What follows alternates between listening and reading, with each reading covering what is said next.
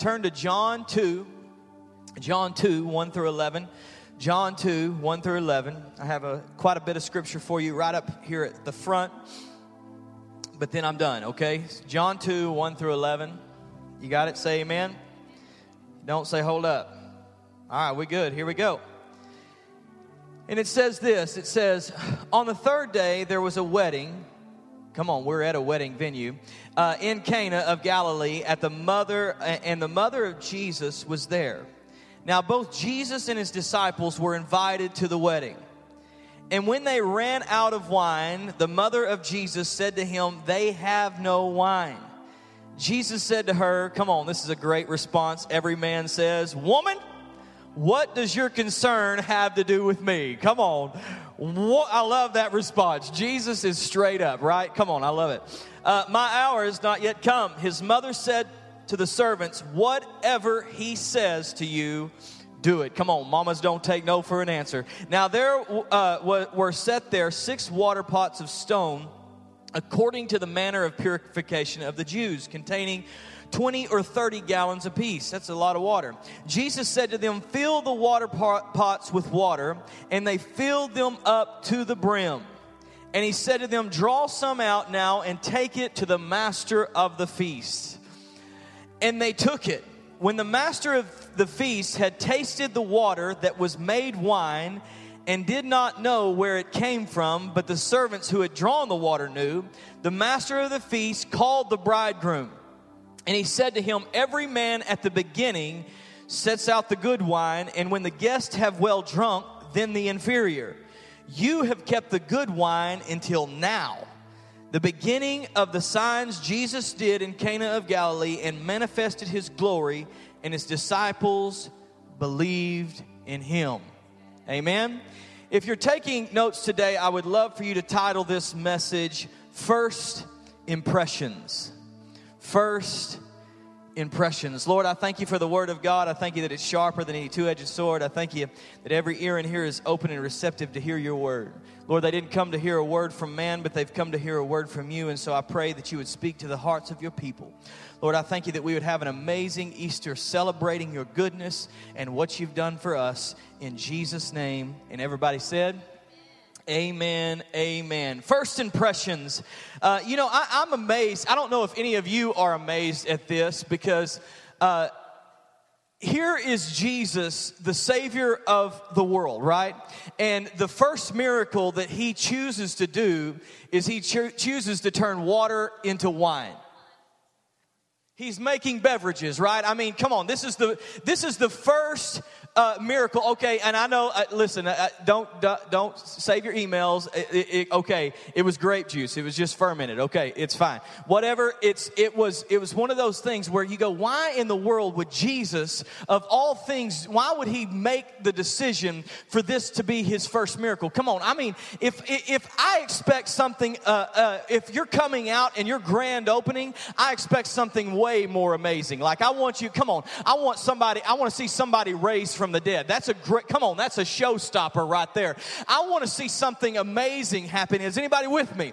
And I'm sitting here going, why would Jesus choose of all things to make water into wine at his first miracle? I mean, come on, somebody. I mean, he could be sitting on the back porch. This is the creator of the universe, and the sun is in his eyes, and he could command the house to be picked up and moved over to get the sun out of his eyes. Come on, that would be awesome. How about just this? The sun's in his eyes, and he just says, sun, go down, and all of a sudden it's dark, and that's a pretty awesome miracle. But of all things, he chooses to make water into wine. I don't know if anybody else is amazed by this, but it's something that shocks me, honestly.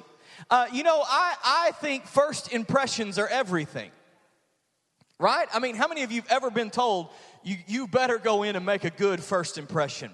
Because it truly is really important to make good first impressions. I just statistically saying, here's the thing as a pastor that I know, that 95% of the people make up their mind whether or not they will come back to a church within the first 5 minutes of being there.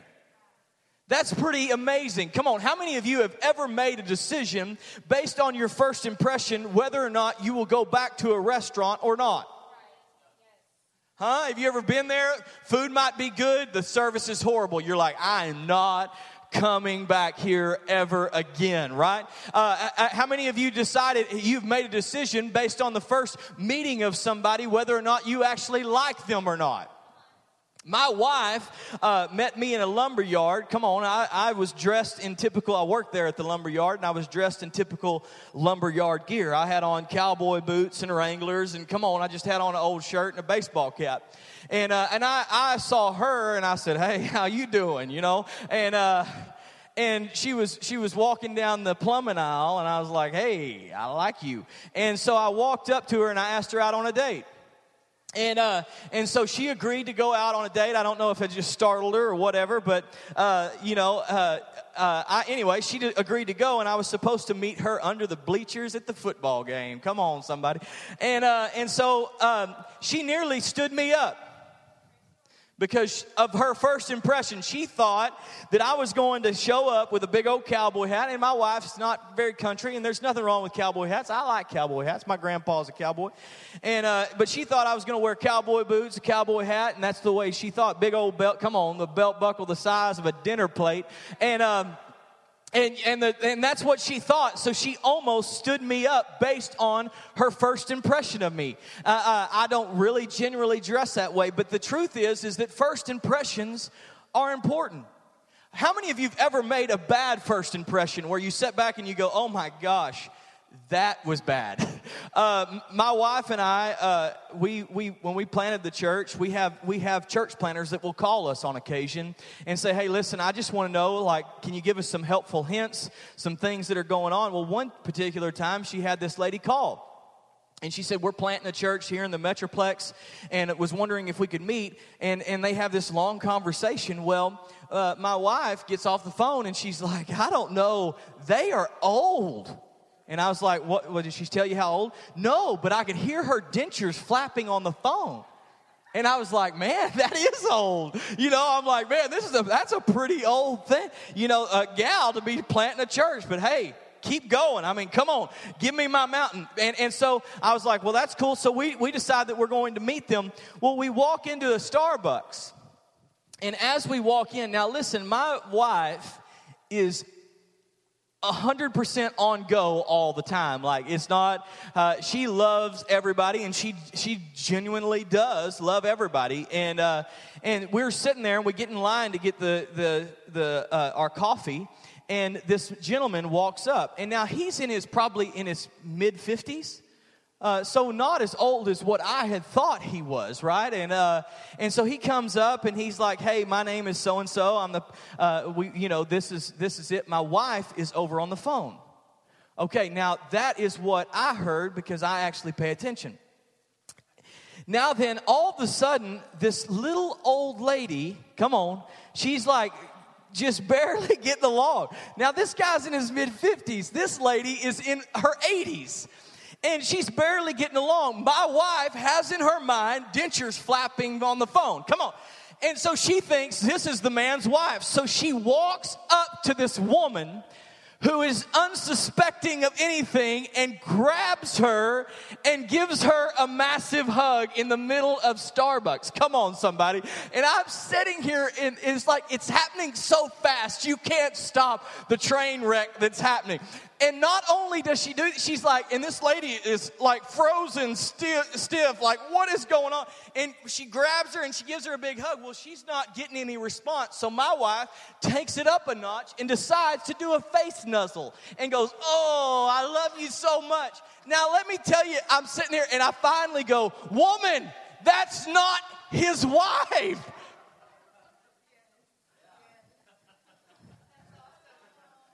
And she goes, and the lady takes off out the door, scared for her life. And there's this lady, and truthfully, she wasn't very old at all. She didn't have dentures. She just must have had a little bit of a speech impediment. But I'm sitting there going, this is like, what would make you think that this 50-year-old was married to an 80-year-old, for crying out loud, you know?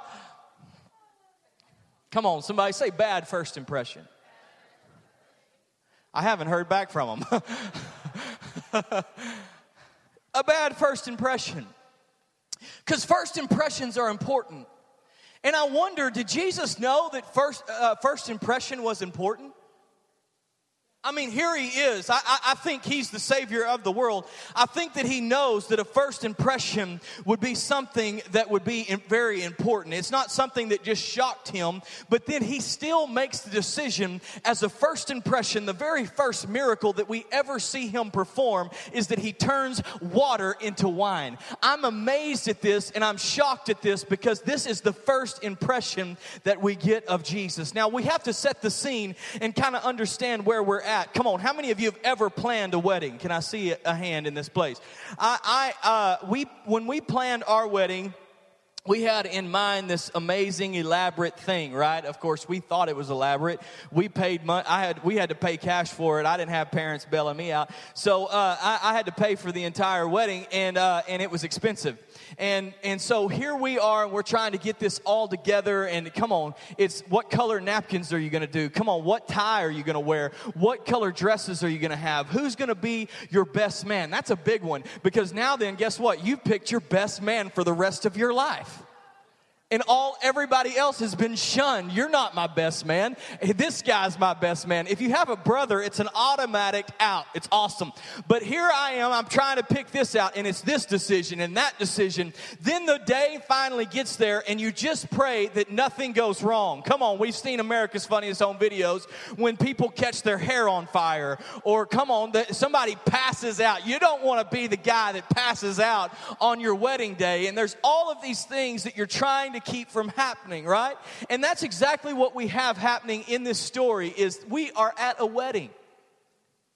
And for us in today's time, the wedding is everything. In Jesus' time, the wedding was it was really quick, got it over, and the reception was everything. 6-day long receptions at the lowest. Come on, so they like to party. In that day and age, they like to have some fun. It wasn't a one-night thing. This was 6 days long. And what we have to understand, while we always pray that nothing goes wrong during the wedding, you got to understand that in their day and age, it was massively humiliating for anything to go wrong. Especially this right here. To run out of wine in that day and time would automatically make you the laughing stock of your town. Not something that you were like, oh, okay, well, that really sucks. We'll laugh about that later. It's going to be, no, this is something that was so tragic to a groom that it would have automatically made him automatically an outcast kind of the town, because it didn't matter if everything else went right, this thing went wrong, and this was important. Are y'all with me? So we set the stage here and understand that this is a massive thing that's happened. This man that is sitting here is not only going to catch some major flack from his wife, but he's gonna be embarrassed and humiliated in front of the whole town. And Jesus steps into the picture. Now I want you to understand, most of the time we just see the miracle. But I want you to see, just for a moment with me, I'm nearly done. I want you to see the miracle behind the miracle. Are you with me? Come on, somebody. Do you want to see the miracle that's happening behind the miracle? See, we see water into wine. Wow, that's amazing. That's incredible. This is awesome. This is so phenomenal. But I'm telling you right now that there was a man who was staring down something that was going to completely change his life. Something that was going to humiliate him and to make him an outcast. And here he is, and Jesus steps in. So let's take a moment to see the miracle behind the miracle. You ready? The first thing he did for this man, the first thing Jesus did for this man is he removed his shame. The first thing he did. See, you have to understand that he would have hung his head in shame and been so embarrassed and so humiliated that this was one of those things that would have completely changed his life. And when you begin to really understand that, you got to understand that Jesus stepped in and changed that immediately. with a simple miracle, something that not everybody will see or everybody else will notice, he steps in and he removes the man's shame. The second thing he did, he supplied the man's lack. Oh, come on, somebody. He supplied the man's lack. Now, I just want you to understand something. And really, I don't think that we truly get the size of the miracle. Because it says in there specifically that this is the best wine, right? And we understand that there's 20 to 30 gallons filled to the brim. Come on, that's a lot of wine. That is a whole lot of wine, 20 to 30 gallons. And so if we just begin to break this down, and for time's sake, we end up with 160 gallons of wine. That's a lot of wine. Now then, the normal bottle of wine would have 23 to 25 ounces. Are you with me? Oh, don't act all holy like you don't know. I've never seen a bottle of wine. Come on. I'm not saying you have to drink it, but you've been in a store and seen it. Come on. And 23 to 25 ounces of wine. The best bottle of wine in 2015, are you with me? What they call the best bottle of wine costs $14,500 a bottle. The best. I can't even wrap my mind, around even close. But there's somebody out there with too much money and not enough sense. Come on. And that will pay $14,500 a bottle for. So now then, let me just take this and save you the math. So what we see happening here, conservatively, is a $12 million miracle. That's a lot of stinking money. I don't care who you are. And if you don't think that's a lot of money, please feel free to give to the church, Royce City. You can make your check payable. Million is spelled M-I-L-L-I-O-N. Come on, somebody. $12 million is a lot of stinking money. And I don't think that we really truly understand what Jesus did in this moment. That he didn't just provide just enough, but he came in and he stepped in and provided more than enough. He provided more than he could even imagine, and here they are going from lack to plenty. He supplied the man's lack. The third thing he did, are you ready? The third thing he did is he removes the mistake. He removes the mistake. He doesn't just cover up the mistake. Come on, how many of you have ever had somebody that came in and saved you from a mistake? Come on, you forget your anniversary and somebody reminds you that it's your anniversary, and forever you are grateful to that person because you didn't die that day. Come on. You maybe you forget a kid's name and your wife steps in and says, "It's Johnny." "Oh, okay, I got you.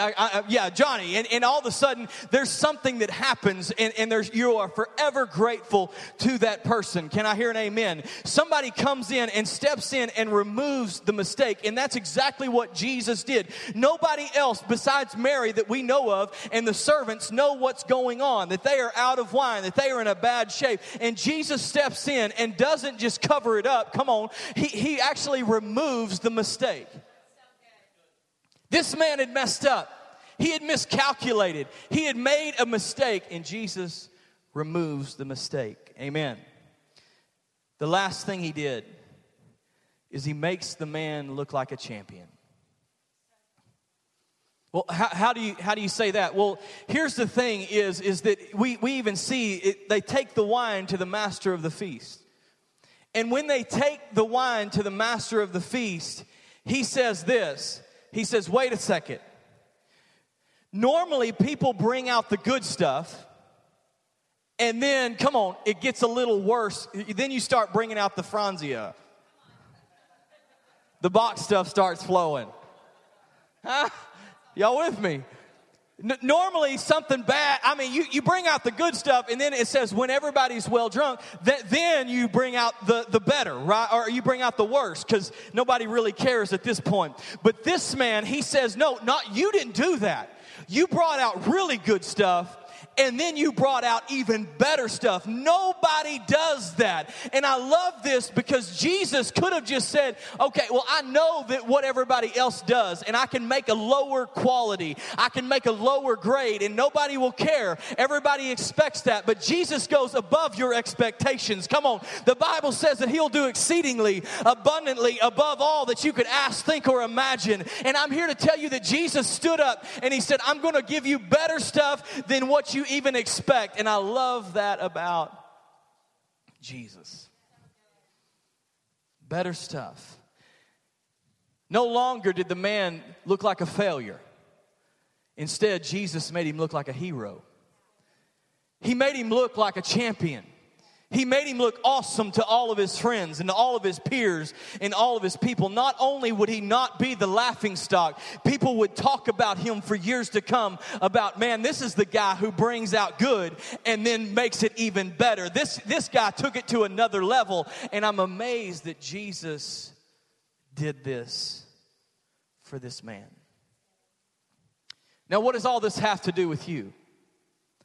I feel like a lot of people, there's some people in this room that have gotten a bad first impression of Jesus.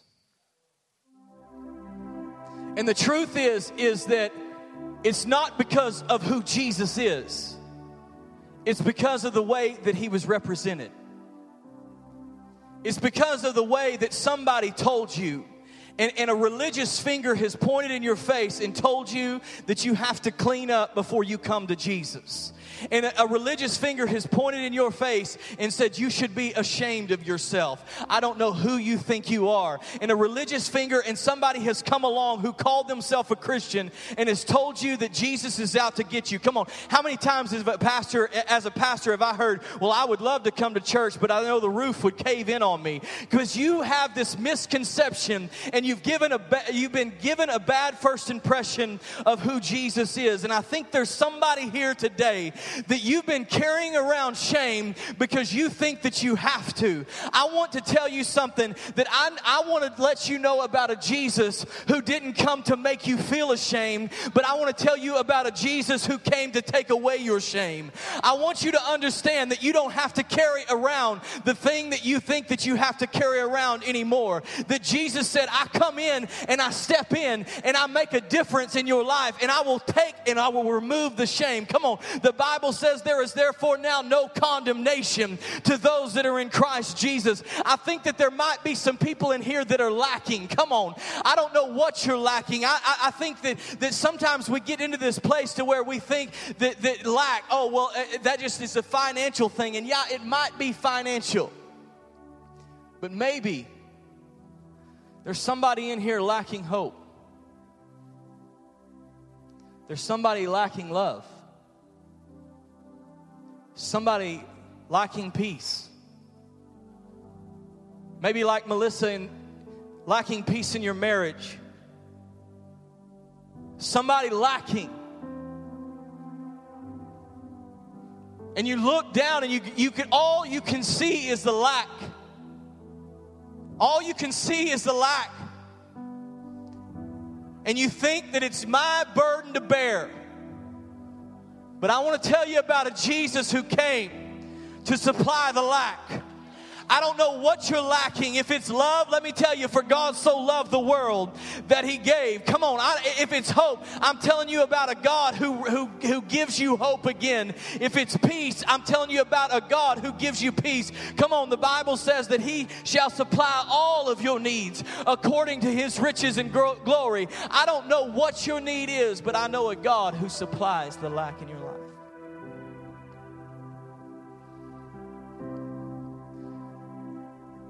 I want to tell you about a Jesus who covers the mistake. So many people think that because of the sins of their past, they can never have a future. So many people think that because of the mistakes that they've made, sometimes it's 5, 10, 15, 20 years ago. I know people that carry mistakes for decades and decades and decades, and they think that they have to carry the mistake. It's my mistake. It's my fault. It's something that I did. And I've got good news for you today. I want to tell you about a Jesus who loves you so much that he removes the mistakes from your life. You might sit back and you might have been a failure, and you might have messed up time and time and time and time again. But I'm telling you about a God who's so good that he loves you so much that he removes the mistakes from your life. Come on. I'm telling you about a scripture. Let me just say this. Old things have passed away. Behold, all things have become new. You might be sitting back thinking my past is too great, but I'm telling you right now that God has a better future for you. He removes the mistakes.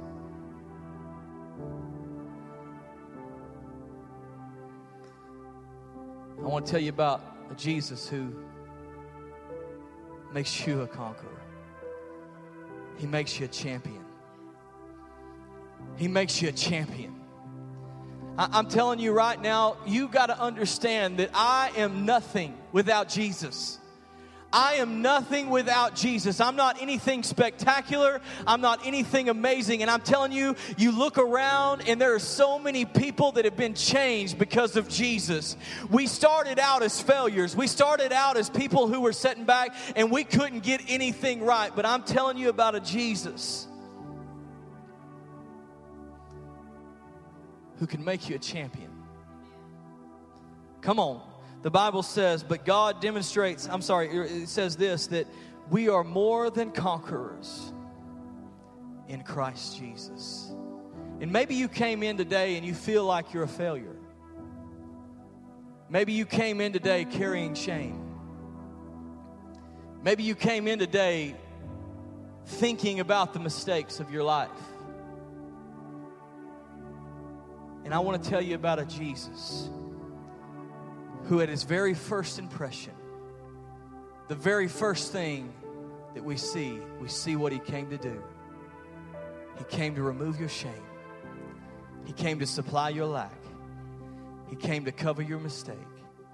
He came to make you a champion. Stand on your feet.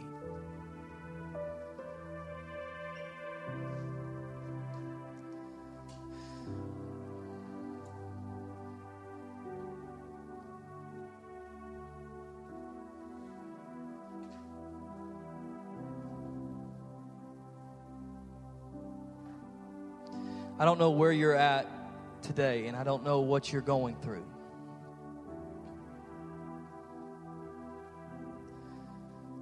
But I feel like my job and my assignment today was to let you know